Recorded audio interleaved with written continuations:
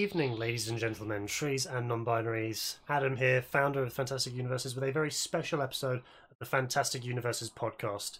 We here, who love and appreciate DC Comics and all their associated media, were given a very special treat this week as of the recording of this podcast. We have finally sat down, digested, watched, and I'm going to be forward and say loved, Zack Snyder's final cut of the Justice League. The movie we should have got in 2017 has finally graced our screens. The differences and the power of overall editing has shown that you can really get an entirely different film out of what was truly intended, and the version we got was still serving a purpose, but we've given a true definitive story. And that was a very quick podcast. Thank you for listening. I'm absolutely kidding. I'm absolutely kidding. There is so much to unpack with this story, and I can't think of anyone better than possibly one of the foremost Batman experts, to my knowledge, going in the world, but also the person who sort of fed me with Batman since I was about 3 years old. My father, founder and forger of Fantastic Universes, Steve Ray. How you doing, sir? I'm so happy to be here, and I think this is a great idea of yours to talk about this movie, which, like you say, we've been waiting for this since, well, I've been waiting since 2015, since I knew there was a Justice League movie coming, and reading Snyder's interviews, watching him working on the film and everything he promised. Well, now we've finally seen it. We didn't see it with the theatrical. As everyone knows, the original theatrical version, I'm going to keep saying 2017. Someone in the comments or on Twitter, feel free to correct me, because that's what the internet's for. I'm reasonably certain that that's when it was first released, and we got a 90-ish minute, 2 hours-ish, high action, high heart, low resonance, confusing and disjointed film that was, to quote the Bright Minds at the Honest trailers, very, very orange, if you look at the final scene. I didn't really love or hate the original release when it happened. I was just sort of there, but that initial release and your expectations was what led to the myth of the Snyder Cut eventually just sort of lurking in and around the interwebs and those who really, really appreciate this stuff. But for those who may not, those who saw the movie back in the day into us getting this new version now, talk to us about what the actual term the Snyder Cut is and where this actual movie came from. Well, yeah, like I said, Zack Snyder, of course, known for making Man of Steel and Batman vs Superman, had a plan for 3 more films, including the Justice League that we saw and 2 sequels. There was going to be a Justice League trilogy, and then tying in with the other 2 films as a sequence of 5 movies together. And he frequently talked about it, had ideas, story beats, things he'd mentioned. And even when we saw the first trailer, there was a ton of stuff in that trailer that wasn't in the theatrical cut. Now, you're always going to get with the trailer. The editor who's making the trailer wants to sell the film the best way he can, and he's got all the footage to play with.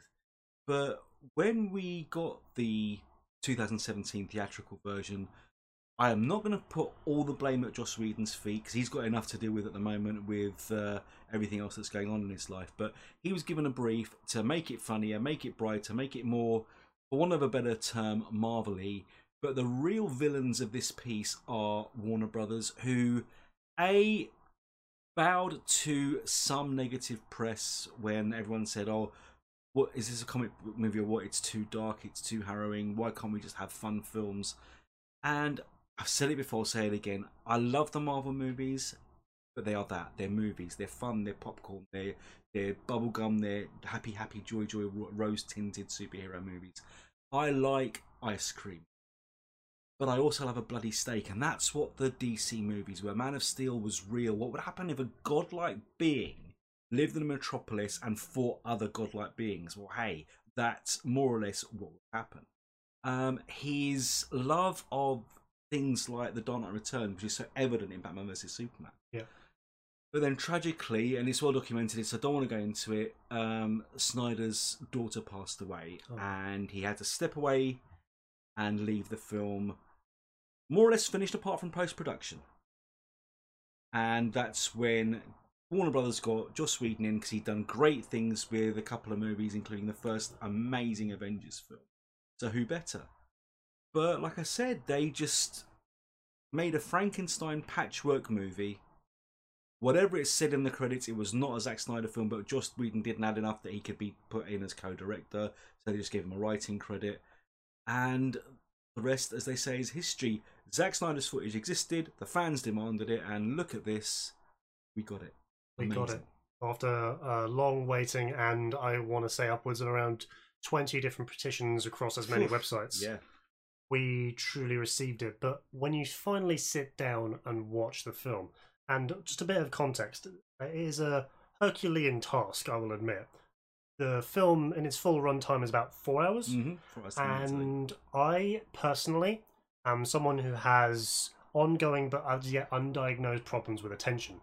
I like to be able to have multiple things going on at once just so that I can not give something my undivided attention, because I will either trail away or zone into something else. This film absolutely had me. It also had my loving mother, who secretly loves this genre, but isn't us. Yeah. Isn't you and I. Very well said. But she had this film fully in her grasp, even from the beginning, from the very somber opening that carries on straight from Batman Superman. But sure enough, there's something about the universality and the strength of this film, just to be able to tell the sincere story from the beginning, that draws a viewer in, that makes me question why they felt the need to truncate the film at all. Why did they feel the need to shorten it and just completely tamper and re-emphasize the tone? I'm so glad you brought Mum into this, because I honestly expected her to lose interest an hour in and hate it, because she is the kind of person who does love a happy ending, a Hollywood movie, and she does love the Marvel movies, probably even more than we do, if I'm honest. But from the start, I mean, let's be clear here. You and I raved about the end of Batman Superman, with Luthor saying ding ding ding ding, the bells have been rung, because that to us is the sound of a mother box. Yeah. And it has been since the Kirby era, since the 60s.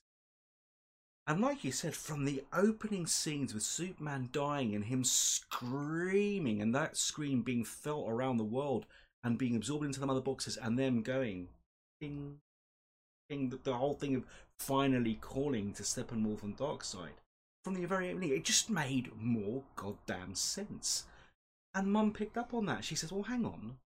So yeah, Superman dies, and that wakes these things up, and that's why the villains come. Why did they cut that out? And she said that throughout the course of the film. The shorter, more understandable, allegedly, version from 2017, Mum asked 1,000 more questions during that one. Like, okay, who's that? Why are they doing this? So they just want to bring Superman back. Why? This film answered all her questions. She didn't ask us a thing. And 4 hours, and she's antsy like you. She's a wiggler. She wants to stop and get a drink, go to the toilet, go on her phone. Yes. She was engrossed. She was engrossed so much so that we actually had a delivery, told me to go in and get it, and said, all right, come back, we're going to watch the movie. I had to postpone meeting with my friends for our usual recording session for our YouTube channel to get through this film, because even with my own troubles, I was able to sit through this film twice. Somewhat broken, but still... It's just engrossing, which is something I haven't seen from a long and very emotionally investing film since, say, the original Lord of the Rings. Wow. You took the words right out of my mouth. This film is epic in that same sense.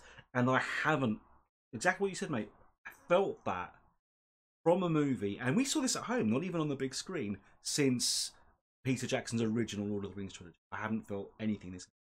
It has the same levels of cosmic balance. It has the same levels of grand picturesque heroes, grand picturesque set pieces and vistas. They're very comparable, and we'll probably get to talking about like some of those comparisons a little later. But going back to that opening visual, that feeling that the loss of a hero, that ground is felt across the world, that eventually translates to across the universe. Makes so much more sense that they pick up on that later, that the mother boxes only woke because a threat comparable to Darkseid has finally left planet Earth. That effortless explanation of things is what lends to good storytelling, which is something that you and I talk about in this room with this microphone very often with Batman the Animated Series. They effortlessly condense such detailed stories down into 20 minutes of Saturday morning cartoons, even though they're really not. So managing that, when you take away key bits of explanation for that and key visuals that actually secretly tell a very detailed story, yes, you do really get the feeling of disconcerting confusion, especially which we really felt in the theatrical version. And you lose the heart and soul of the movie. I would say so. I would say so, because the whole heart and soul of the movie is them trying to overcome their differences. Batman specifically forgiving himself for the past transgressions against Superman and eventually coming out on top. Yeah. Said. It's a case of... It's well known, sometimes less is more. But I do not feel in any way, shape or form that there was a wasted second in it. As long as this film is, I have to absolutely agree. Because while we were talking about Mum just a few minutes ago, there was one moment when Mother asked a question, and it was when we paused for a moment and you were out of the room. Mm-hmm. There was a moment when Steppenwolf made the realization and eventually found the anti-life equation. Yes. And before it was actually explained what it was, and he just had that vision from the Mother box. Mother just sort of turned to me and said, "Oh, what did he see? What were the lines?" He's just found something very important. I explained, but there's an interlude, and then it's explained immediately afterwards. Mm-hmm. I have a lot to say about Steppenwolf. We'll get to that in due course, but just that very effortless explanation just gives another layer of threat to this. Absolutely. Otherwise, what could have been a very two-dimensional villain, but still gives a great deal of credibility. But we'll get to Steppenwolf as we slowly go through and sort of cross-analyze each character in turn. Going back to the opening visual, I wanted to try and contrast that to one of the few pieces that was new but missed from the theatrical version, because the theatrical version opened Batman versus Parademon, which was still quite a satisfying scene from that original version. Yeah. See, as a Batman fan, I should be annoyed as hell that didn't make it into the final cut. But we'll come into it later. What Zack Snyder does with Batman is infinitely superior. But the one thing about that scene, and your eye is incredible. I mean, video editing is one of your jobs. It's something you get paid to do. It's one of the things so you can spot when things don't work. As much as I love that scene, and it was Batman in full costume fighting a baddie, it looked so different to what came before it and came after it. It was so clearly not shot by Zack Snyder. Cinematography, the lighting, the direction, the colour, the contrast, everything about it jarred. And that's the most annoying thing. Like I said, I did not hate the theatrical cut of Justice. I was just thinking, well, it was a letdown. It wasn't what I expected, and it wasn't a Zack Snyder movie. Because one thing no one can discuss or argue, I believe, is Zack Snyder's eye. His work is beautiful to look at, like no one since James Cameron and Ridley Scott, in my opinion. So, while I miss that scene in a way, I don't miss the way it didn't look like the rest of the film. As much like much of Joss Whedon's stuff didn't look like. There were moments in the theatrical version where they literally snapped from Zack Snyder's shots to Joss Whedon's shots, and it's so disconcerting. Yeah. I'm thinking in particular of the bit where they're about to resurrect Superman, and we see that beautiful, almost Frank Miller is in single issue of Batman on the perch looking over the wrecked spaceship, and then it cuts to him profile shot with Wonder Woman behind him. The lighting is off. The angles don't make sense. We see how short that plank is. So we saw Batman leaning on a thing, looking resplendent and brooding and mysterious, into him just basically like out on a ledge as though he's owling like a kid from 2009. So that honestly sort of summarizes the tone of it. You go from brooding in atmosphere to high color and clarity, but still losing something. And one of the things that I found just as jarring is the shoehorned humour in the theatrical cut. Whereas the humour in this one is organic and it's real. The whole "I don't not like you" and the Flash falling onto Wonder Woman, which is a complete clone of something Whedon had already done in the Avengers. It just felt like he was trying to make a Marvel movie with DC characters, and I don't want steak flavoured ice cream. Nobody does. That doesn't quite work. No. I feel like Willy Wonka could pull it off, but Yeah, well, he's the only one who could. and he's the only one who should attempt to. But in any case, yeah, the tone jumps are disconcerting, Yes. but that's what you'd expect when multiple different Mhm. eyes and creators handle one project. I've known probably one great piece of fiction where two very distinct, very different creators handled it from start to finish, and I cannot see the seams for the life of me, and you know what I'm talking about. Good Omens. The masterpiece novel by Terry Pratchett and Neil Gaiman, Good Omens. Mm-hmm. I read that book sort of like I pick up and just open to a random page when you guys aren't around, Mm-hmm. just to try and like see what bit it is. As well. Of course you do. Of course you do. I'm related to you, and I still can't see the seams. And even the excellent adaptation by starring David Tennant and Michael Sheen was excellent. So when you get masterful talent looking like that, we're going to be able to say our pieces against the theatrical version all day, but that's not really our intention. But still, tone jumps are noticeable and not great. But in terms of contrasting the two versions as a whole, film isn't a film without the characters that lead and drive the events themselves. You were touching a little bit about Batman as a character at the beginning, just seeing him going toe to toe with this parademon quite succinctly and effectively at the beginning of this theatrical version. But then as the movie sort of went on, we see something that is absolutely gone from this true version, which I truly love. And that's something that I'm calling the weary Batman. Yes. You know you can't do this forever. I can barely do it now. No. My questionable take on Ben Affleck's casting as Batman aside, even though he is still very good, there shouldn't be any indication of this weary side of Batman, but we saw that in spades in the theatrical version. What was your take on the differences between Batman in theatrics and Batman in Snyder's? So many. I do think that in the original theatrical cut, Batman becomes a cipher. He becomes like tech support. He's not an actual member of the team. He's there to provide the gadgets, and when they break, he's almost useless.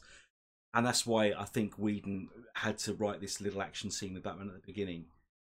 What Snyder does, and it's from his first scene in this film, and it completely different to the theatrical version. When Bruce goes to recruit Aquaman, in the original version, Batman's there, he's looking for Aquaman, he seems clueless, he just wants to recruit Aquaman.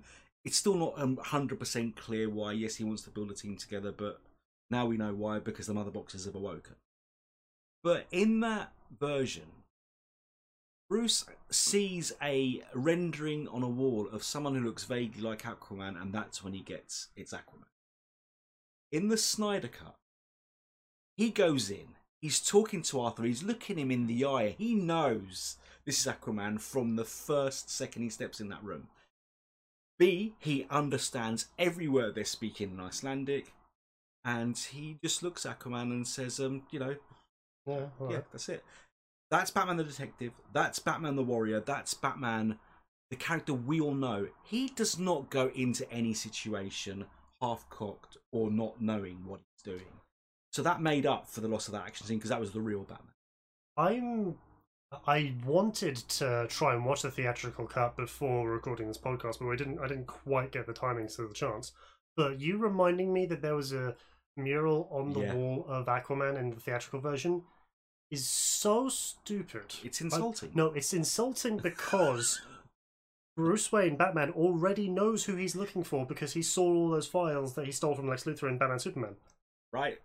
So why would he need to have to go, oh, there's this third person, okay. No, that's not how that works. No. We know that Batman is in complete control of the situation. We know that his psychological frame is completely there. We, the viewers, didn't need to be pandered down to like that. Yeah. That was actually insulting. Yes. That's actually upset me. I completely forgot that part of the theatrical version existed. Wow. Okay. Anyway. Yeah. How do you like? Because as I was saying a few moments ago, my take on Ben Affleck as Batman is still visually and in terms of the character actor of Ben Affleck, he's still one of, if not the best on-screen Batmans I've seen in terms of in person. Mm-hmm.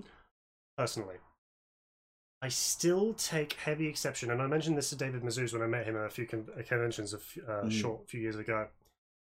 I still take exception to his casting because, in terms of being close to comic books, Batman, Superman, and Lex Luthor are all of a comparable, similar age. Yeah. That is my only detraction, which is why I still have immense faith in Robert Pattinson. Mm-hmm. Same. Good on you, Shovelface. I believe in you. Mm-hmm.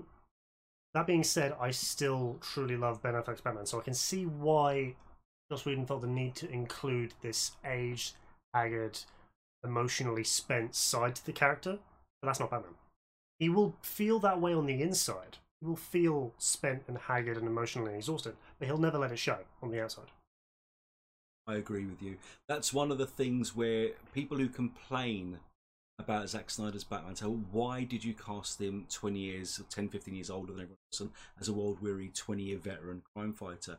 And the reason he did that was because he was hugely influenced by stuff like Frank Miller's Dark Knight Returns, which is still, honestly, arguably the best Batman-Superman confrontation was, and one of the first to do it properly, and in a way that shows that Bruce could, theoretically, be a physical threat against Superman. And he just thought that a young Batman who's only been doing this for a few years the way Superman has wouldn't be that level of threat. That was part of his reasoning. But that aside, Ben Affleck as Bruce Wayne is perfect.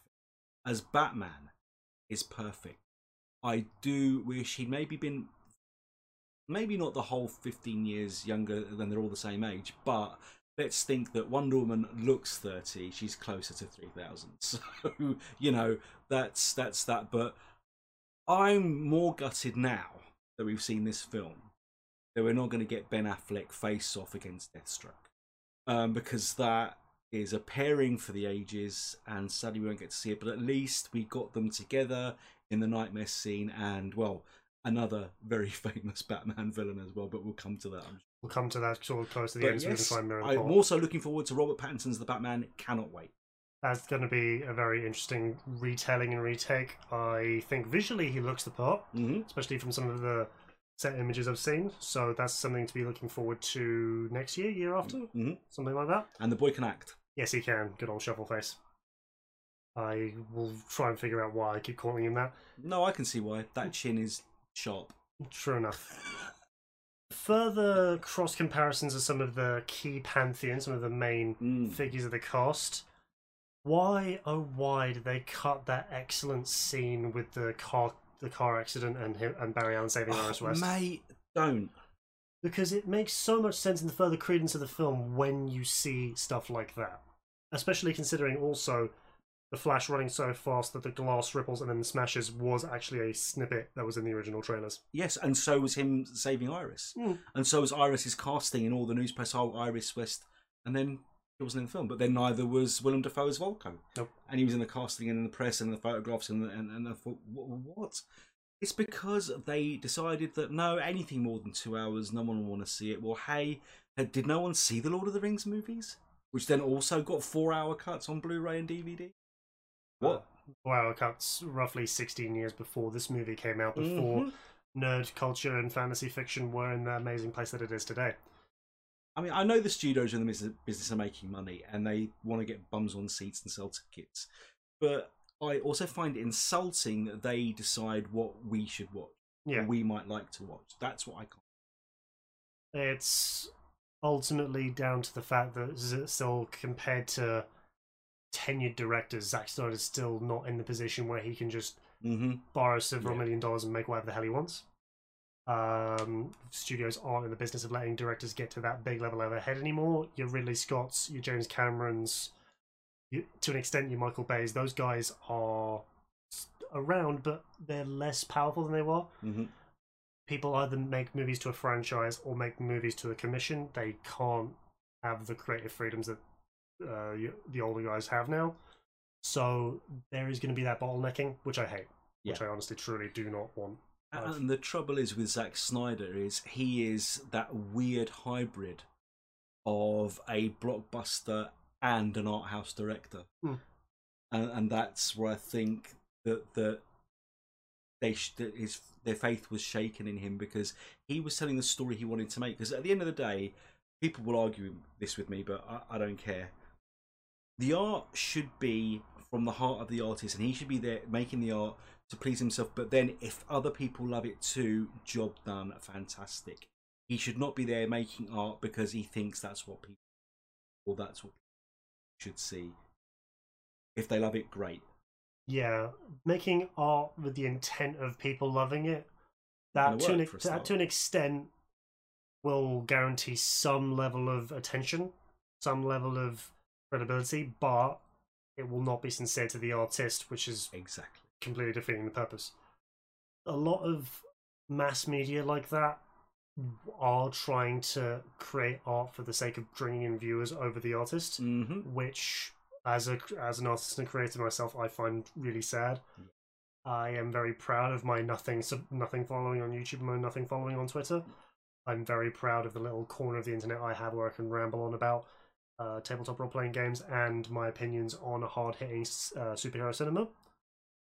I will talk about it because I like making that kind of art, and if people want to read it and follow it with me, then I love them for it. But that is me having people all eyes on what I'm creating isn't my intention. Absolutely. And that's not really the intention of any artist, but absolutely, that intention doesn't really make money, which is sad. Yep. But when we do get a nice like and a like-minded person comment, that makes everything. It really does. But in any case, circling back to the actual main topic, seeing the Flash at his best, doing something truly heroic and full extent of his powers, they're the offset within the first quarter of the film, I think. We get the real context of, whoa, this guy is actually powerful to be able to run so fast as he distorts time and creates electrical sparks all around him. But he's still skilled enough to not just pluck a woman out of the air, because at his speed... Oh, those bits, yes. Because at his speed, when he's watching Iris fly through the air, and honestly, how could you not fall in love with someone like that? If you were to just grab her and bring her down to the ground, she would turn to goo. Whiplash, yep. More than that, degree, yeah. Because you saw how he decelerated and just like kicked up a bunch of tarmac under him and incinerated his shoes. It makes total logical sense to just have to slow down and just bring her to your speed, and then very slowly just grab the hot dog, then move it, and then put it in your pocket before it just like incinerates. So we can see he has that level of power, but he has that level of control, which is exactly what we need to know what he can do later on down the film, which is why something that was the same in both versions, that confrontation with Superman just after he's come back, we get the credence of, oh, Superman's that fast? Yes. Okay, now he's matched his meat, and now we should be really rooting for this character. Exactly. And losing that scene, yes, you still get the surprise of, wow, Superman's fast, but you don't get the surprise of, wow, Superman's that fast. Yeah. It's a huge difference. Massive. Plus the whole character arc. You fall in love with Barry just that little bit more because of his humanity, his vulnerabilities, going for a job in a pet shop. And that, again, is humour that works with the character. It's not shoehorned in, and it doesn't break the tension and the tone. Like, again, this is not a bad thing against Marvel movies, because I do love them, but they frequently have a really dark moment or a really action moment and then a completely inept joke in the middle of it, which totally, for me, takes me out of the scene. That's a dramatic tone called bathos, I think. Either bathos or pathos. I think it's bathos. Where they deliberately undercut a serious moment with a joke. I'm okay with it once or twice a film. The early initial Marvel movies were towing that line, and it was okay. I think a really guilty culprit at that is the Ant-Man movies and the Thor Ragnarok and the Guardians movies. And it's incredibly distracting. Because when you get a moment like Doctor Strange finally taking out that last cultist, putting the cloak on and popping the collar, you think, yeah, he's made it. And then when the cloak starts wiping away his tears, it's like, no, you've ruined the moment. Yeah. Ruined the moment. But we get none of that here. We get controlled, consistent, character sincere humor Yes. that makes him seem completely in control of his powers, the spontaneous event that just happened outside, but still maintaining control. And I'd like to think he got that job in the pet shop. Yeah, totally. What, I start on Monday? Yeah, Definitely. It's not Monday. This is the confidence of him. I'd give him the job. I would too. I would too. Going into a wonderful, absolute, just like almost character suicide of how he's portrayed in the theatrical version, where we see him finally confronting some bad guys, and Batman has to try and reassure him because he's talking down to someone who's been in life-threatening situations before. Because Batman knows that we've seen the Flash in hold up at a convenience store with a guy with a gun, and he was like, this is fine. So seeing multiple aliens moving at a fairly normalish speed shouldn't really be a thing for him, and we see him sure enough take out these aliens and get the hostages out fairly quickly. But no, he has to be a wimpy little kid saying like, there are bad guys on guns, I can't be here. Totally. I don't feel like it fits. Not just that. In the original version, there's a line which still really gets on my nerves. I just sort of like push people and run away. What? That's not the Flash. No. This guy, again, he can't do enough. He actually feels bad that he's not doing more in the new version. And that is more true to the character, because just look at his character from day one. What's he trying to do from the beginning? Clear his father's name. That's not a lazy person. That's not a scared person. That's not a nervous person. Yes, he's fearful. Yes, he's anxious because his father's in prison for a crime he didn't commit. This guy's tenacious. He works 4 jobs and he's trying to get his foot in the door of the job he wants to help save his father. That's not someone who pushes people. No, that's someone who uses the best of their ability and thinks and is adaptable, and is something that you would naturally have when you have his CL7 powers. Absolutely. You can possibly somewhat see where that attitude comes, because he's probably the youngest and least experienced crime fighter in that whole cadre. But you also have to remember that he very effectively took out Captain Boomerang in 5 seconds of the Suicide Squad movie. Yes. So I'm unsure where they felt the need to go with that, but it's fine. It's a version of a film we don't really need to see. It's forced humour again, which is something I cannot stand. They're trying to lighten the tone of a movie they think is too dark. Oh, stop it.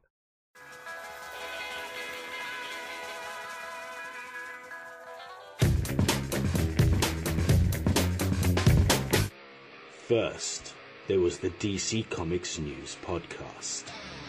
Then came the Spinner Rack. And now, the third show brought to you by the guys that brought you all that other stuff I just mentioned. I Am the Night. A story about the stories. A show celebrating Batman, the animated series. Week by week, episode by episode. Just when you thought it was safe to put on a pair of headphones, I am the Night. Why, hello there. I'm Seth Singleton, and I'm here to tell you about Madbug, a Harley Quinn cast. 3, 2, 1. Harley Quinn? Harley fucking Quinn? What have we learned from this crazy show? Making bat shark repellent relevant since 1966. Oh, look, Booger. And we've gone completely off the rails. I hear the bat signal. Shut up and battle me, nuts. I definitely do not fuck that. In need of an adult-sized nemesis. Humans make good fertilizer. You can't fuck with Lois Lane. For fuck's sake. I'm a damn good cop. Lot of lasers. Educational and informative. The DC Comics News Podcast Network presents Mad Love, the Harley Quinn cast. Back to you, Seth. So, tell us your thoughts. We'd love to hear from everyone out there. Or not. That's really up to all of you. Fuckers. Picture this, someone who knows nothing about comics. Someone who knows comics from movies, TV, and video games. A complete ultra comics nerd. You pick the character you want us to talk about. You send us the questions you want answered. You make the show. A podcast by fans, For fans.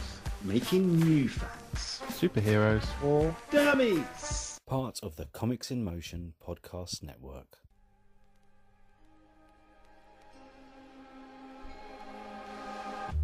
All work and no play makes for a dull way to live, don't you agree? Join me, Adam Ray, and a very special guest each week on the Hostile Takeover, where they and I discuss their favourite game, PC, console, board game or tabletop, whatever they decide, what we will talk about. Let gaming be the way forward. Working's too much. It's time for a Hostile Takeover, coming soon to a podcast feed near you. Hi, my name's Steve, and I'm here to tell you all about the DC Comics News Podcast. Every week, my friends and I sit down and discuss everything DC. Movies, TV and streaming, comic books, and everything in between. But don't just take my word for it. Here are a couple of our sponsors. Listen to the DC Comics News Podcast. It's audio justice. No. It's audio chaos. These wackos are crazier than I am. Well, maybe you're both right. Whatever the case, you can find the DC Comics News Podcast on every podcast platform. Apple Podcasts, Google Play, Spotify, Stitcher, and everywhere else you find podcasts. So, can I go now? Let him go. He did everything you asked.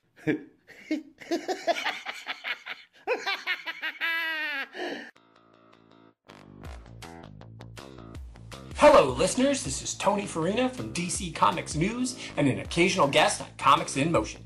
I'm pleased to announce a new show called Indie Comics Spotlight. Each week, my guests and I will be taking a deep dive into a current title or a classic graphic novel from a publisher other than the big two. Consider this show the best of the rest. My hope is that we'll bring new readers to independent comics and give old readers a chance to share their thoughts. Join me each week in the Comics in Motion feed in your favorite podcast catcher.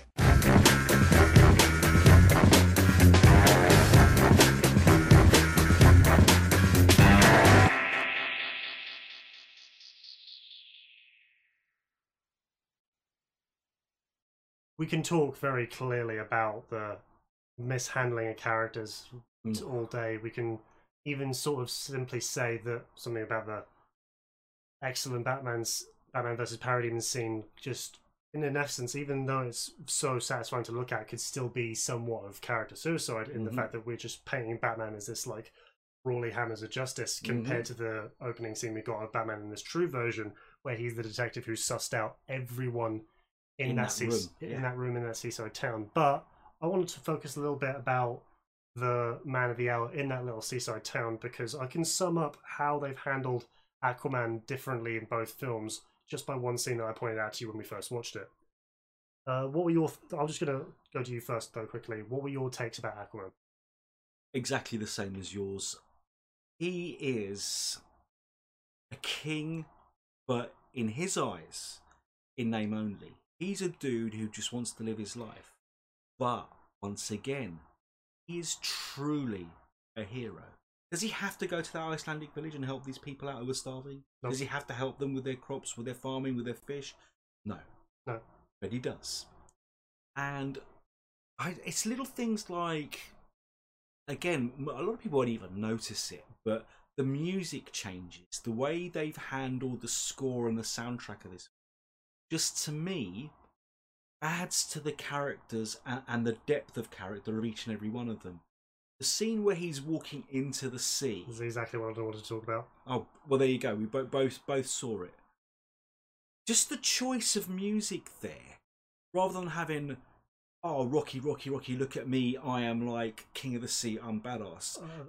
Changing it, well, to that excellent like song about a king, yeah, beautiful. And there's things like that make that film better and make you understand that this is a guy who gets the character. Yeah, we went from the tortured, somewhat undecided man of two worlds, ownership of none, divided, broken man who probably has a drinking problem.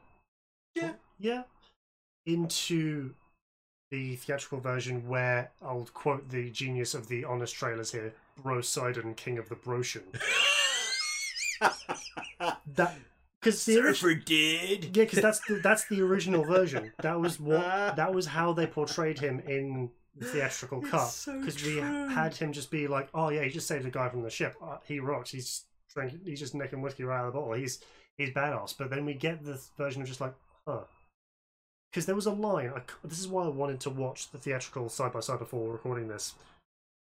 The scene where he saves the sailor off of the ship and just brings him back into the seaside town, which again he didn't really have to do. He didn't have to do that. I'm pretty sure the line that was in the Snyder cut where he says,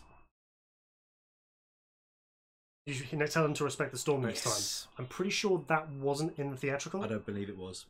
He's just like, he comes in, brings the guy down, whiskey, it's on him. Just takes any emotion out of it. Yeah. Because, sure, there's a part of Aquaman that still feels like, oh, this guy's an idiot. Why would he go out on his ship in the middle of a storm on his own? But he still saves him anyway, which makes him seem all the more heroic. And then when he walks out into the waves and the wind, drinking his troubles away, you feel like he's still vulnerable, even though he's an immensely powerful being. Yeah. But no, we get none of that layered emotional depth in here. We are just instead left with Brosidon, King of the Broshan. Yeah, absolutely. He is world weary, and you feel the weight of his shoulders in this one. Whereas the first one makes him look carefree, like, yeah, look at me. And I don't know either. I don't know. We can sum up how well Wonder Woman's recharacterizing and reframing is, because in this version, Ratner's production company is not involved, so we don't get that unnecessary gratuitous shot of her butt when they're getting off the plane. Yep. So, yeah, we can sum that up quite well. The extended scenes with the temple in Themyscira was absolutely a delight, because we suddenly get an emotional kick in the gut when we see that temple and the hundreds of other Amazons sink into the ocean, which wasn't in the theatrical. So we just feel the sacrifice of hundreds of stellar warriors go down in flames, amounting to next to nothing because the bad guy escaped. Yep. Just being able to handle those storied characters from myth and modern comics with a great deal of extra respect, as opposed to them being just warrior women cannon fodder. Yeah. Which is definitely a nice bit of respect. But yeah, Wonder Woman and the Amazons for you? Again, they were just done properly. The whole thing with, clearly, and I didn't get this at all in the original version, how much Diana misses Themyscira and her mother. And the same way, oh, bring my daughter back to me. Like, I've already lost hundreds of my sisters. I don't want to lose my daughter too, but this threat is so great. And it's like, it doesn't need exposition or reams of dialogue to explain it. It's the way she prays to that arrow and shoots it. Diana's reaction when she sees it on TV, and her face at the visage of Darkseid on that mural in that underground temple. And then you get that whole scene thousands of years in the past, which, again, bringing in the Greek gods to that battle. Why was that cut? We only saw the old gods sort of in the backdrop of that scene in that situation, but seeing close-ups of Zeus there, of David Thewlis's Ares just looking younger and resplendent before the war and the struggles that led to the Wonder Woman movie, makes total sense and just so satisfying. We got extra shots of that unnamed Green Lantern, which was also very nice, and something that I am desperate for them to try and do, because I don't hate the Ryan Reynolds Green Lantern movie, but it's again, it's very steak-flavored ice cream, isn't it? Yeah, it's trying to be lots of different things, but not working well at any of them. But it's still fun, and I will forgive it. Yeah.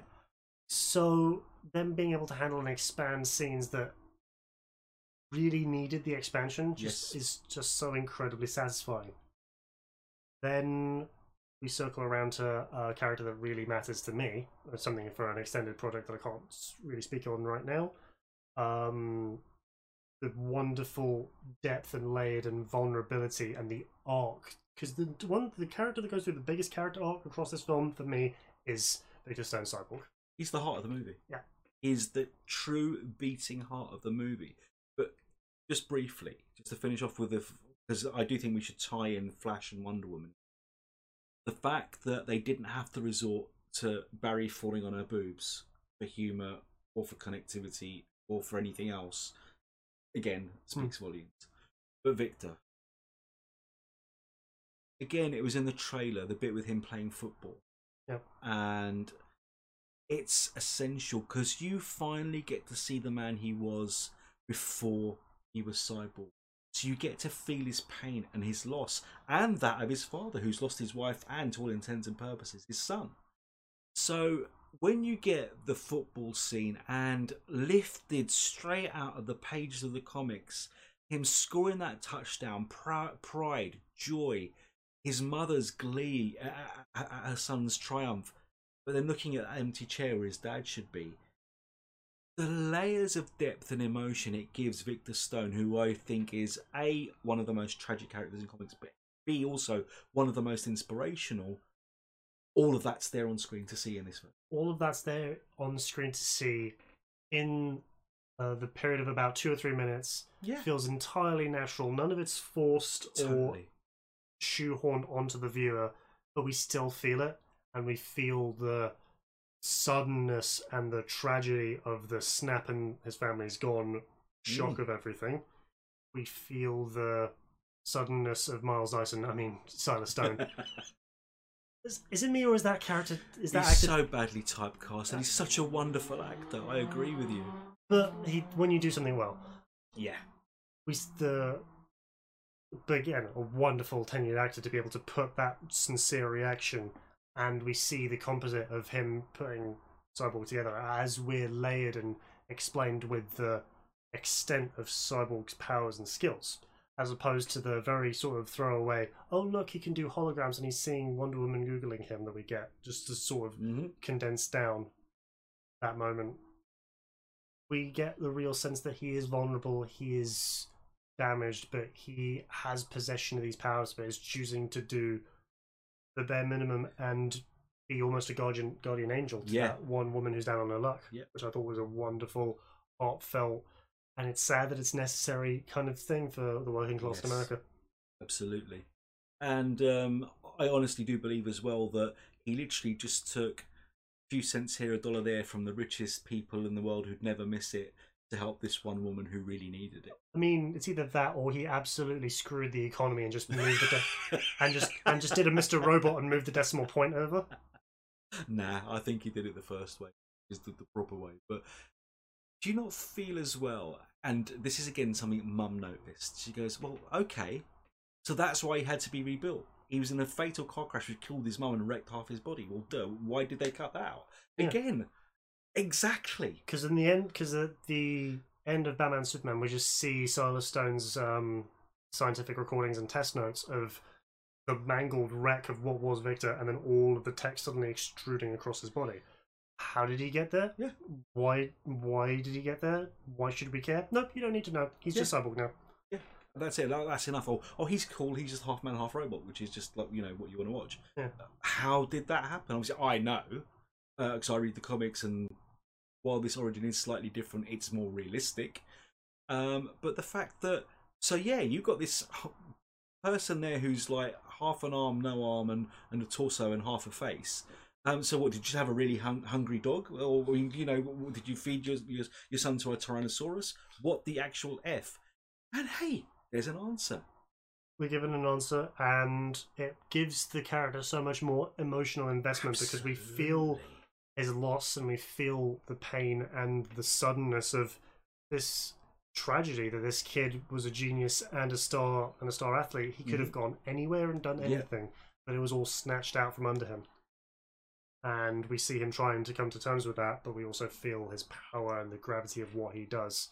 And the beating heart of the movie eventually goes on to lead the charge in trying to get Batman's tech working. We see him being invested and still doing the right thing at the heavy loss and sacrifice of his father.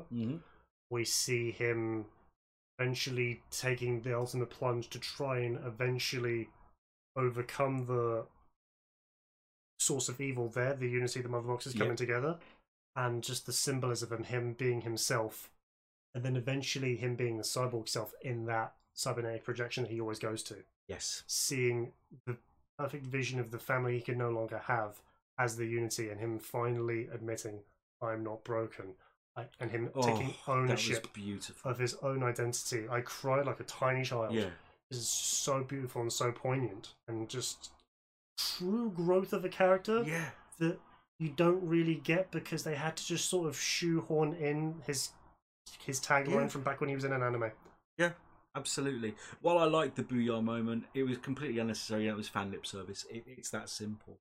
But what we get of Cyborg in this film is Cyborg, a hugely intelligent human being, Cyborg, a hugely caring human being, and Cyborg, a true blue 100% hero. You get none of that in the theatrical cut at all. The fact that in a logical, brilliantly told way, he comes to terms with the horror that is his life, which at the beginning of the film he is disgusted at himself and angry at his father, possibly for letting him live.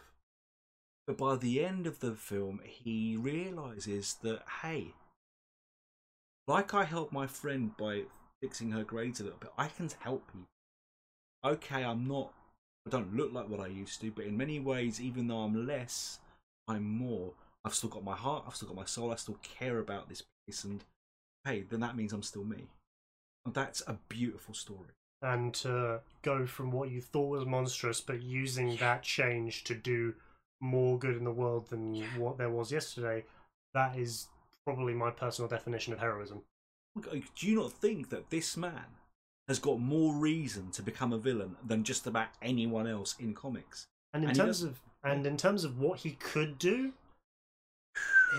his possibilities as a villain are truly terrifying and almost unstoppable. Yeah. Almost unstoppable. So his true heart is probably more pure than Superman's in cases. Yeah, I couldn't agree more. And I say as much in the show we did about Vic Stone, about Cyborg.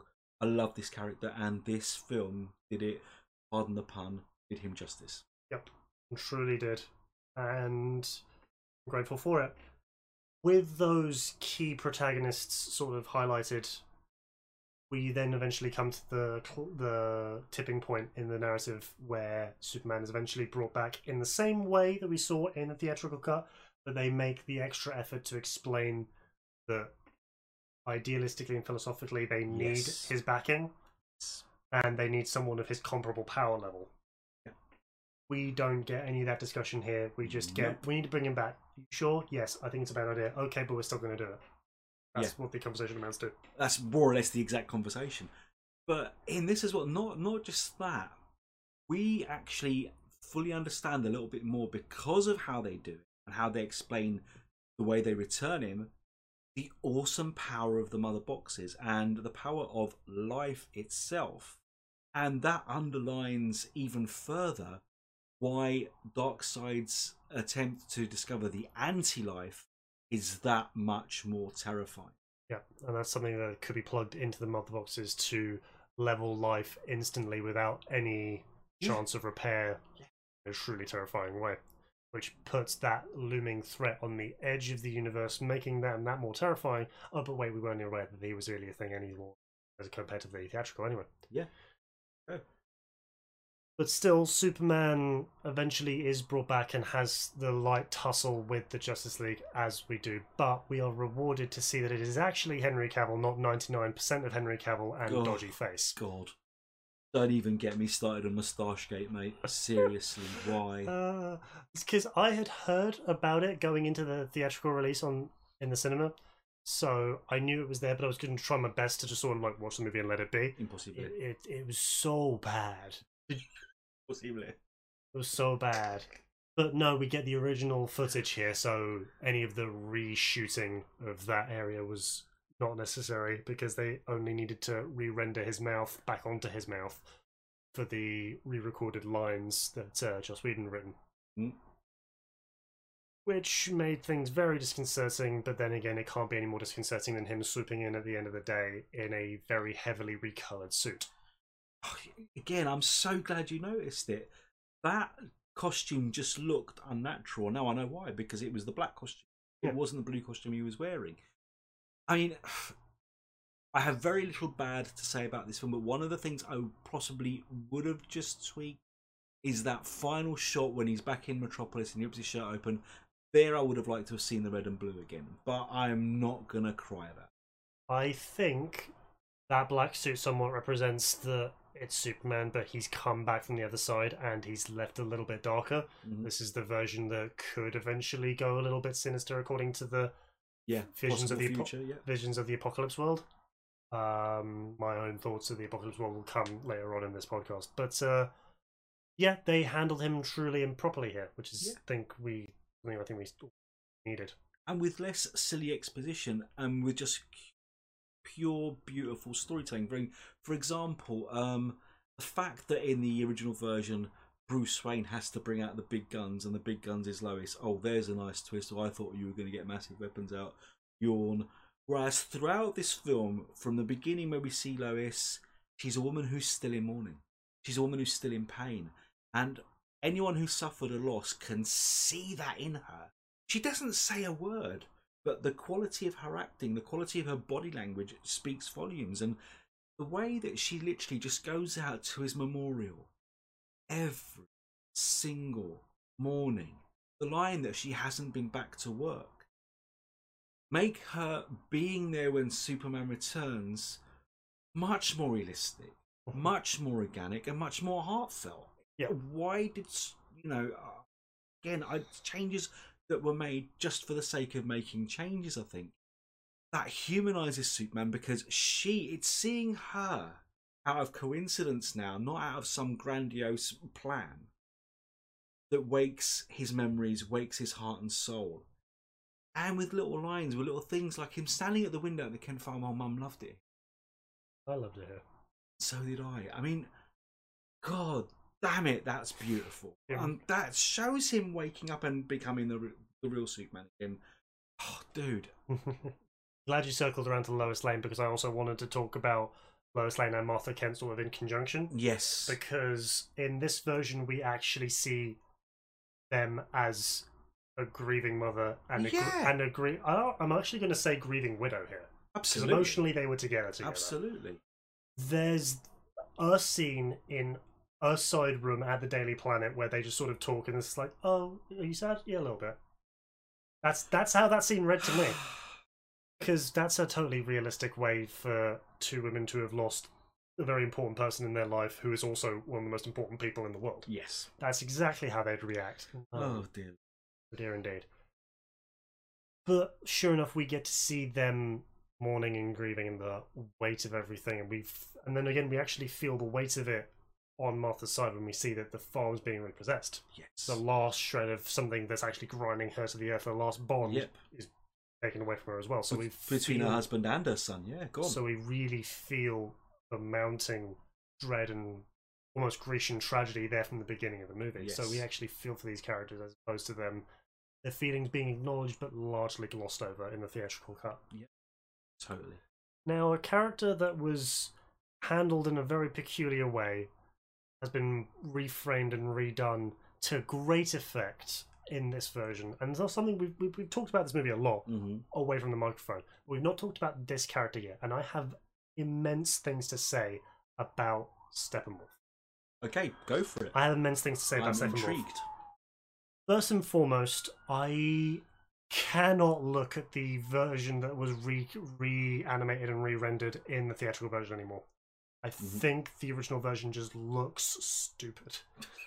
Because I watched because as much as I tried to, the only thing I was able to get watched was the honest trailer for Justice League by Screen Junkies, and I've mentioned them a couple of times on podcasts. I think they are evil geniuses, and they really know how to sum things up. But when you look at them side by side, they are very different character models. The Steppenwolf of the Snyder Cut is immensely bulky. Those horns are actually part of his head and his physiology, and the Decepticon-esque flickering panels, living armor with the little spider things, makes total sense compared to the vaguely grey, blocky warrior with the dumb Viking helmet. Yep. I feel like they wanted to try and like trim him down to make him look a bit more humanoid and a bit more realistic, but I don't want realistic in my giant alien overlords. Absolutely. Not just that.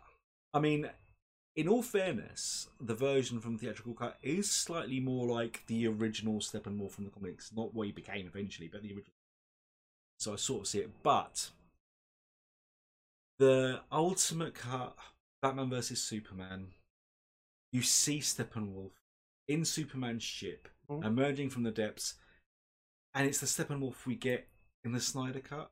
So what the hell happened to him between the end of Batman vs Superman and Joss Whedon's original theatrical cut of Justice League? Because they are not the same character. No, it's just what? Maybe it's like all of those people who saw Force Awakens was just like, oh, it's not going to be a giant Sith Lord. That'd be cool. Oh, he's just like 7 foot tall. That's another kettle of fish that I don't want to set to boil right now. That's a completely different podcast. Yeah, potentially worth doing, but I think to discuss. Hey, I could talk Star Wars all day. You know I could. Yeah. Anyway, when we compare then the motivations and the actions of Steppenwolf between the two films, it's amazing how we went from the theatrical cut of vague motivations, fairly bland Conqueror saying PlayStation 2 villain level dialogue. You're all too weak to see the truth. He is destined for Conqueror. Such generic stuff. Yep. Compared to him somewhat morally conflicted, talking about some sort of grand betrayal against Darkseid. Yep. His genuine excitement about finding Anti-Life, yep, and desperate to try and find Darkseid's approval again, and him saying, Darkseid will come here? Just like actual excitement and his intention to actually want to succeed. They have turned what was an actually almost sympathetic, interesting, but still very muscle-bound physical villain into someone interesting, then just ripped that heart right out by the time they got to the theatrical. Yeah, literally. Couldn't put it better myself. They, in the original version, he's a two-dimensional, cardboard cutout baddie. Here, he's a character. It's that simple. He is a character with an arc, with a story, with heart, with emotion, trying to desperately get back in the graces of his nephew and his overlord. Dude, again, why cut it? I think the formula goes with, especially with the Marvel movies, they're very guilty of this. Yes, their villains are not great. And the ones that are great either are unkillable, Loki, or get killed off to progress the actual villain in the form of Claw from Black Panther.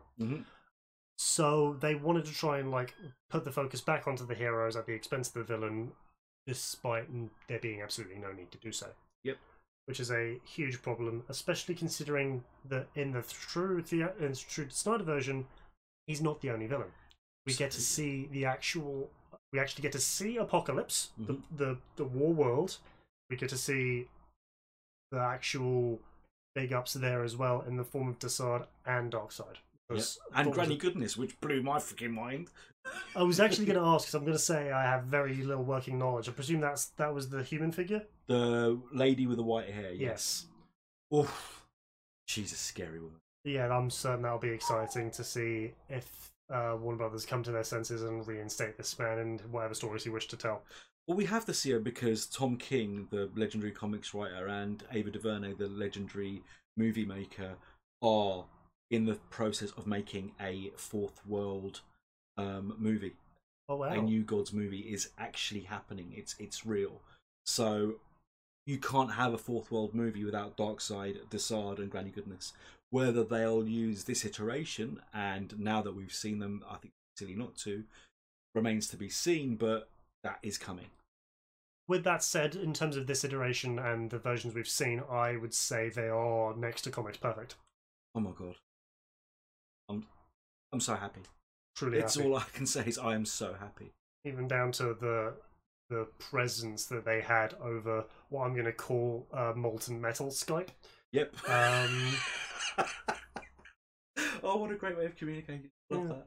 Well, I use Probably burn my house down, but I'd like it. No, I use water Skype in my Dungeons and Dragons games, which works pretty well. You need a speaking stone for it, but it's pretty effective. Well, actually, yeah. Anyway, we get the actual sense that they are a real threat and they are someone to be feared, but unlike the 17 or 18 million movies that it took for Marvel to finally get around to bringing in their world-ending big bad, we're seeing him immediately as a threat and as a being of agency that is going out there to eventually do things himself. Who came first? Of Darkseid and Thanos? Oh, Darkseid. Good. Yeah.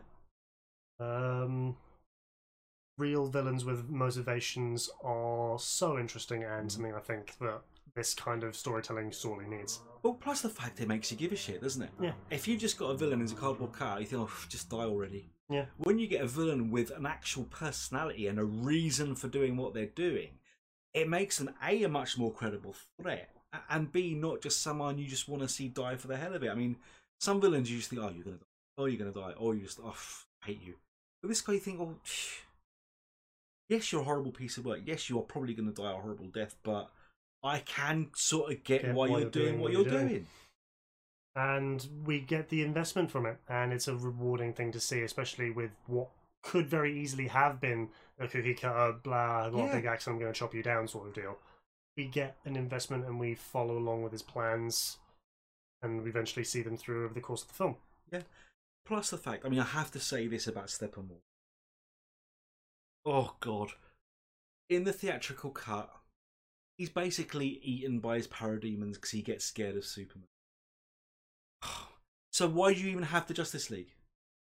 In this version, he is defeated by the Justice League working as a team, which again doesn't happen in a theatrical. My God, I mean, this is just storytelling 101, isn't it? Yeah, and I want to actually also emphasize the defeat of the bad guy, victory of the good guys, as the team effort. Yeah. More specifically, I want to emphasize the fact that the victory of the heroes is put down onto the two newest, least experienced heroes out of the lot of them. Because we see their first efforts actually fail. Yes. We see the unity happen and the world get destroyed, but we see the first instance of what is like Flashpoint level cosmic warping. Oh, yes. Of the Flash running through time. We see him run backwards in time to a point just before the Unity comes online, and eventually charging Cyborg in. And as we talked about earlier when we highlighted Cyborg, we see him have the emotional fortitude to be able to break the Unity up before calling in on Superman for the physical strength needed to pull apart the boxes. Absolutely. We get none of that combined effort here.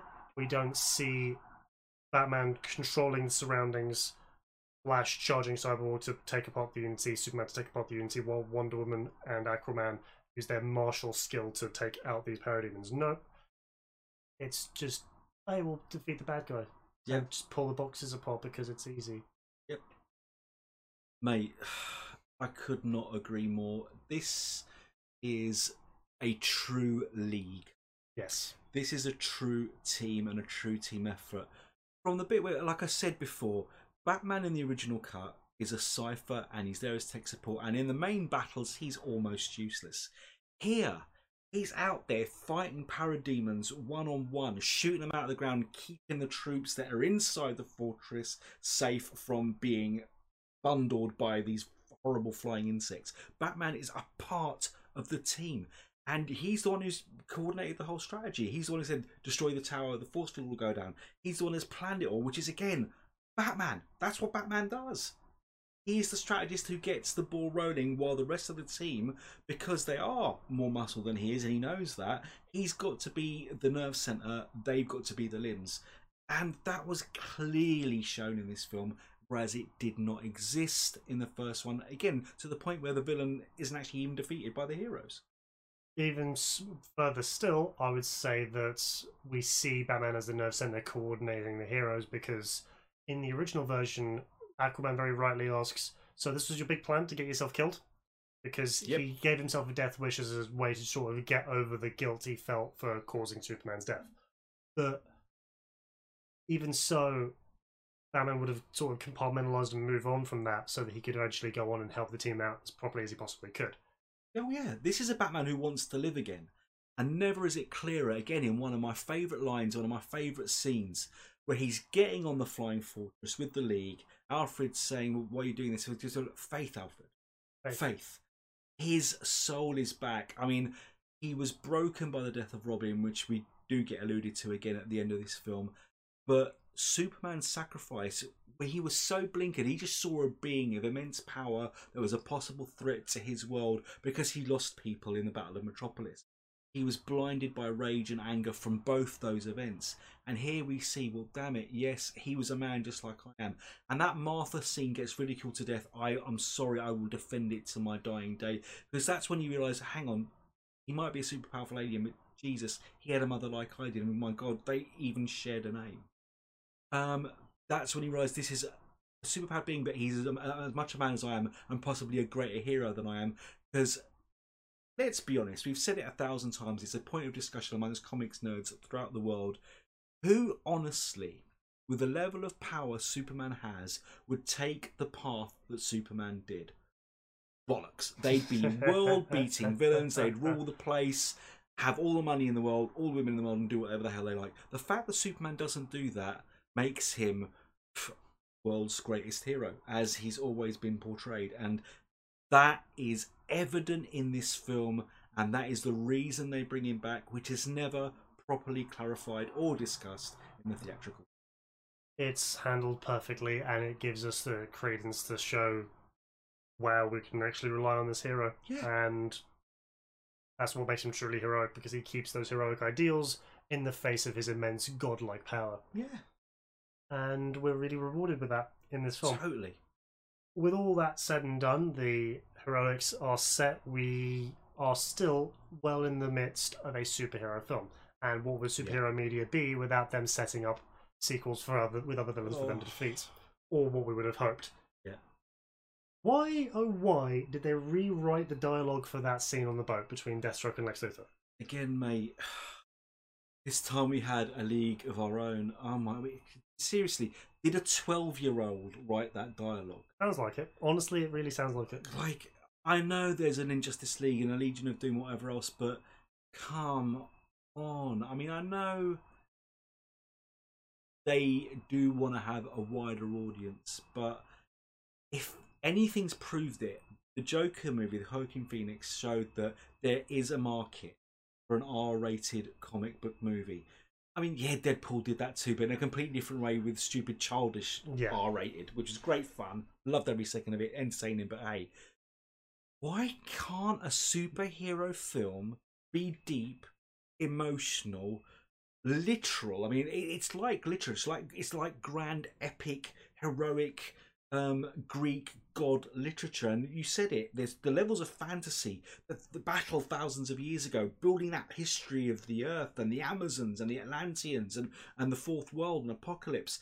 Oh my God, it's just magic. And they had to whittle it down to 2 hours of pure comic book cheese, which is what most people hate comic books for in the first place. They felt that they had something in their hands, a film in their hands that wasn't fitting what the market tone was, but they thought it would be easier to play safe as opposed to be ambitious and to create something new. And, well, that really backfired, didn't it? Unfortunately, yes, because people clamoured for the true film, got the true film eventually, probably too late, but still got the true film, and have been truly blown away by it. Because the only detraction I've heard about this film is that it's too long, but I'm sorry, no, it's not. There are no extraneous scenes in this film compared to the theatrical cut that put in a very endearing Russian family living on the border of Chernobyl. Yeah, think about that. And somewhat unnecessary character killing jokes. And the other detractor I've heard is that exactly 10% of the film is in slow motion. Wow, you must be really interesting to sit there and count how long all the slow-mo is. Yeah. Slow-mo has been used in films almost forever. And I'm sorry, all right, 10% of the film is slow-mo, okay. Does anyone watch a John Woo movie? and he's regarded as one of the finest action directors of all time. Yeah. I'm sorry. Again, this is just opinion. But believe it, like I will just not agree with you. The slow-mo in this film was not overused. It helped tell the story, helped show the character, it helped in every way possible. Plus the fact, as with mostly everything this team of filmmakers does, wicked. That's the reasons for having it. Yeah, and they are reasons in and of themselves. And when they are used this well, you can taste it. Brilliant, well said. And as for the length of the film, okay, right. So there are people, and I've known them all my life, who said, well, listen, if you can't tell a story in 90 minutes, then you should. I call bullshit, because there have been 3-hour, 4-hour picks from as far back as Ben-Hur. Sorry, no. Sometimes when you've got particularly a myriad of characters, not just one central character, you cannot tell their story adequately in 90 minutes. Do people say that... Let's look at a popular piece of popular culture. A Stephen King novel, 200-300 pages. That's the norm, right? So, is War and Peace a failure? I think not. You know, so why should a 4-hour movie be a failure? Is Watchmen a failure because it needed 12 issues to tell these character stories? Is any comic that's more than 20 pages that can't tell a story in 20 pages a failure? No. So a 4-hour movie was necessary, and my God, it did not feel like it. Really didn't feel like 4 hours.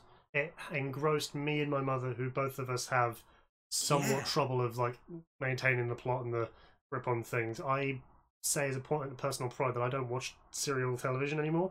I'm much too invested in the writing I do and the games I play of an evening to stay invested in like serial narratives. But when it's told that well, that paced in such a way that there's always relevant stuff going on, that unpacking the detailed emotional depths of these characters. Yes, indeed. There's nothing that could really make it feel like it was longer than it actually was. And cutting at this film would really take away the essence, but we all know that that's what happened. Yeah, absolutely. I would not shave a second of this. Nah. I would not shave a second of it. With all that said, we come to the true ending and the other vision of the apocalypse world. Personally, this is a section I could shave off of this film, but it's a vision I still love. See, I wouldn't take it off because, again, it's the story Snyder wanted to tell, and it gives us a hint of what could have happened. While that's torturous to some, I think it's lovely, but I possibly would have had it as a post-credit. It is a little bit jarring tacked onto the end of the movie proper. But, again, seeing Deathstroke now hell-bent on destroying Batman, particularly when he finds out that Batman is Bruce Wayne, just seeing him side by side with Batman, I just thought, what the hell? How did that happen? Yeah. That just got me like thinking, I need these sequels. I know I'm never going to get them, but again, simple, brilliant storytelling. To be able to go from that emotional, absolute crux of the matter is masterfully done, and it's really rewarding to see that turnaround. And yeah, it would make those stories really interesting to tell. It's not something I would particularly expect to see. I would have expected more traditional, closer to the narrative's ongoing stories of the comic books themselves. But these are still stories that are interesting enough to explore, and when they're handled that well, okay, they do have my attention. Yeah, absolutely, absolutely. Obviously, there's a huge elephant in the room because a lot of people are so vocal and so adamant and so hateful of what Jared Leto did in the Suicide Squad movie, which I'm not one of them. I actually thought his Joker was great. I actually thought, in terms of comic book accuracy, the look was completely not. Totally, he's never looked like that, but it was an intriguing take. But his personality, his unhingedness, his more than bipolar mood swings, that to me was pure Joker. And again, I loved the way he handled the character in this nightmare sequence. Plus the fact he faced Batman. Oh my God. That's all I really wanted to see. I wanted to see an exchange between Ben Affleck's Batman and Jared Leto's Joker, and we Oh, the B in the first initial and then J in the first initial. That's interesting.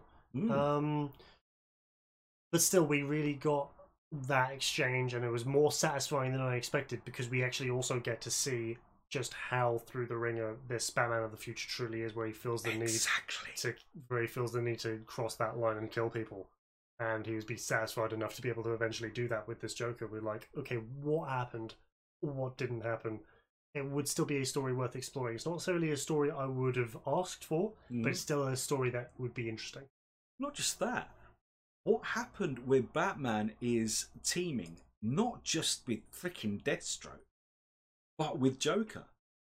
When the world turns upside down, sometimes your best enemies are your best friends. Yeah, the enemy of my enemy is the other guy that's wearing a SWAT vest and a bunch of old police badges that he probably found in the wasteland. Absolutely. But still, that sun expectation of what a future could be is a very scary thing, and we're getting that future probably beamed to him by some psychic from the future. Probably, maybe, I don't know. We don't know. Or whether the fact that obviously Cyborg had a vision when he was about to bring Superman back. Barry's been sent through time, which we saw in Batman vs Superman, to prevent this future. But Batman's the one having these nightmares, and again, I'd love to have seen that explored more and explained, which was going to happen, but now isn't. So hey ho. But listen, a year or two ago, we said we'd never see the Snyder Cut. So I'm never going to say never. If we don't, sad. If we do, wicked. Before we end things off, we had the opportunity to look into a potential late entry into the Justice League as well. Again, for me, as an interminable, forever, eternal comic book nerd, if you know the history of the characters, until the New 52, when they really rewrote history, which again I kind of like bits of but hated lots of bits of, Martian Manhunter was an integral part and a founding member of not just the original Justice League, but of every iteration of the Justice League. So the fact that we got to see him, and the added surprise, well, not a surprise to people who follow the making of the film, we knew it was coming, but the added surprise that he's been in Man of Steel and Batman vs Superman as the General is just like, oh, brilliant. Clever, fantastic. He's guarding the world, but as a soldier, as a human being.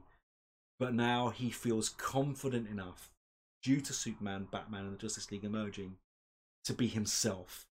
And again, what a fantastic message to anyone out there in the world, of which we count ourselves, who sometimes felt like we can't be ourselves. We are odd, we're different, we're nerds, we're geeks, whatever else. And just that little thing, to me, speaks volumes. It really does, and it was handled well with a character actor with a great gravitas behind his voice, and the look of him is just truly comic sincere, but also still somewhat new and realistic. Yeah. I'm very pleasantly surprised to have seen him, and it makes total sense for him to have been here. I would look forward to seeing more of him, because I feel like the White Martians would always be a great threat to potentially bring in, and for him to have a personal stake in, because I know that's my first vision of the Justice League was seeing that original team go up against those guys. Yes, indeed. And Morrison's right. It would be a really rewarding thing to see, but I'm glad we got it in one form or another. Let's just say that while Zack Snyder directing films, making films for DC is probably not going to happen, let's take heart in this. And this is something I discussed with the Comics in Motion. That the Snyderverse may no longer be a thing, but the DC Extended Universe really is, because we still have films with Jason Momoa as Aquaman. We still have films with Gal Gadot as Wonder Woman. We are getting Flash film, which now I want even more because of the way his power levels has been explained, of the time travel theory, of the fact of him wanting to save his father, and the possibility of seeing a version of Flashpoint on screen. Those three characters are the characters from these three movies, so their stories will continue.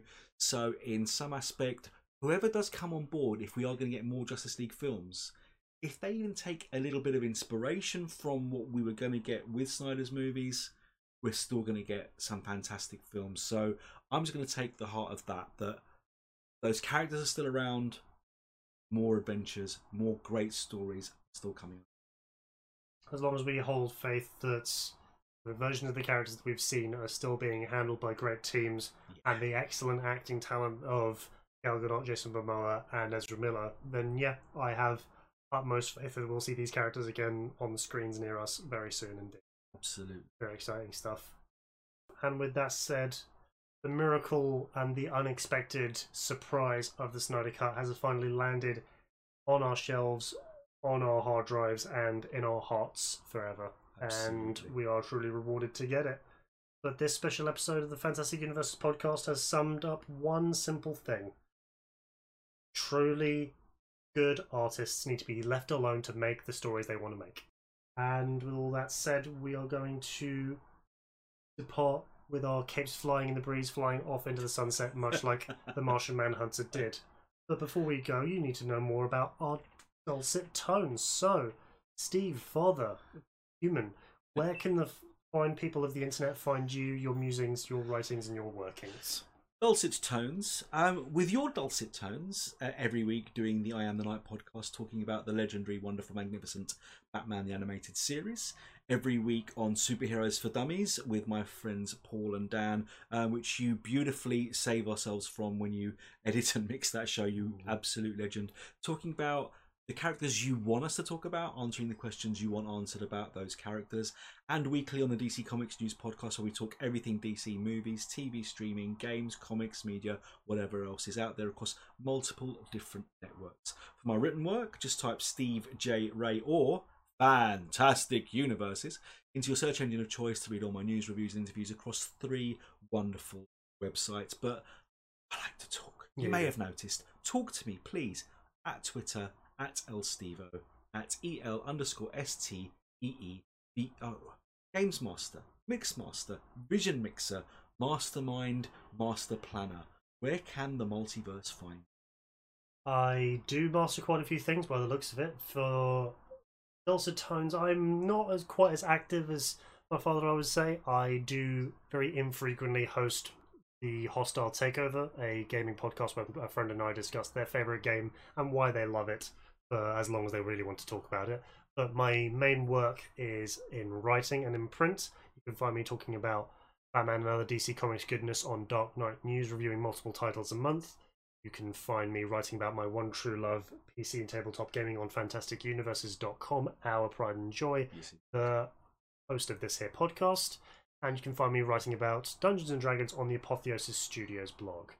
For visual media, the editing handiwork that I set myself to, you can find me playing Dungeons & Dragons on No Ordinary Heroes on YouTube, and you can find me playing PC games of all varieties on The Hostile Atmosphere on YouTube.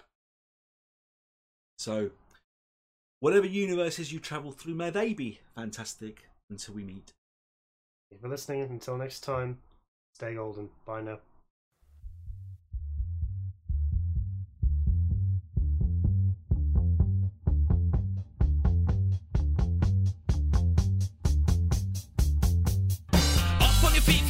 The con, got to look unique, cosplay, get it on. Strap on your wings, your cape, your thong. Pop on a top hat, paint yourself bronze. I know you and you know me. This is the weekend you break free. Rest can't see, let them watch TV. Remake the world into what it should be. Never grow up in passion, playing. Show up wearing imagination. Outside the line, all standing, waiting. Heroes, villains, angels, satans. Oh my goodness gracious. Worth it to see the hotel stars' faces. We made it, the date is eventually here. Into the convention, here's 3 cheers. Oh my god! It's all kicking off! Your costume is amazing! I said your costume is amazing! What are you? Oh, it's not a costume. You look great. Honestly. Hey! What's in this room? Fanboys drool over cosplay girls. B-movie stars act like they rule the world. Sign autographs, discuss past glories. Comic art, LARPing stories, panels, stalls, stands, skits. Professor Elemental's on about 6. Of course, at every con there's a couple of dicks. That's not real Steve. Shut up, you Yes, it is. Every other person makes it better. Every volunteer all holds it together. Yes! You finally found your tribe. Yes! Every type all here inside. We're all equal. We're all worthy. I don't know why they all have a go at furries. If you want to dress up as a giant rabbit and have relations with a man squirrel, that is none of my business. I've seen Stranger Things. I've done Stranger Things. Oh, and it's nearly evening. The best is yet to come. Who's coming to the after party? I'm coming. When the sun goes down, it's a frontier town. Freaks come out when the geeks get down. Crammed in the back with a hazardous drink, a swig of absinthe, I'm back from the brink. And nobody knows the rules. Odd noises in hotel rooms. Boba Fett hugging a fanatical fan. Darth Vader down with 6 Batmans. Parties packed, jams eclectic, fandom army all connected. All the best, unique, the same. All invited, join the game. All done, all the best, then cheers. I'm all broken, see you next year. My poor aching head. God, whose hat is this? Whose trousers are these? They don't even fit, they're tiny. Shout out to every convention. Comic Palooza in Texas. Arcade Con or London Comic Con. Oh God, I love comics so much. I want to just swim in a big bolt of comics. I'm in mid-condition and the little rabbits just want to swim around and live in a comic.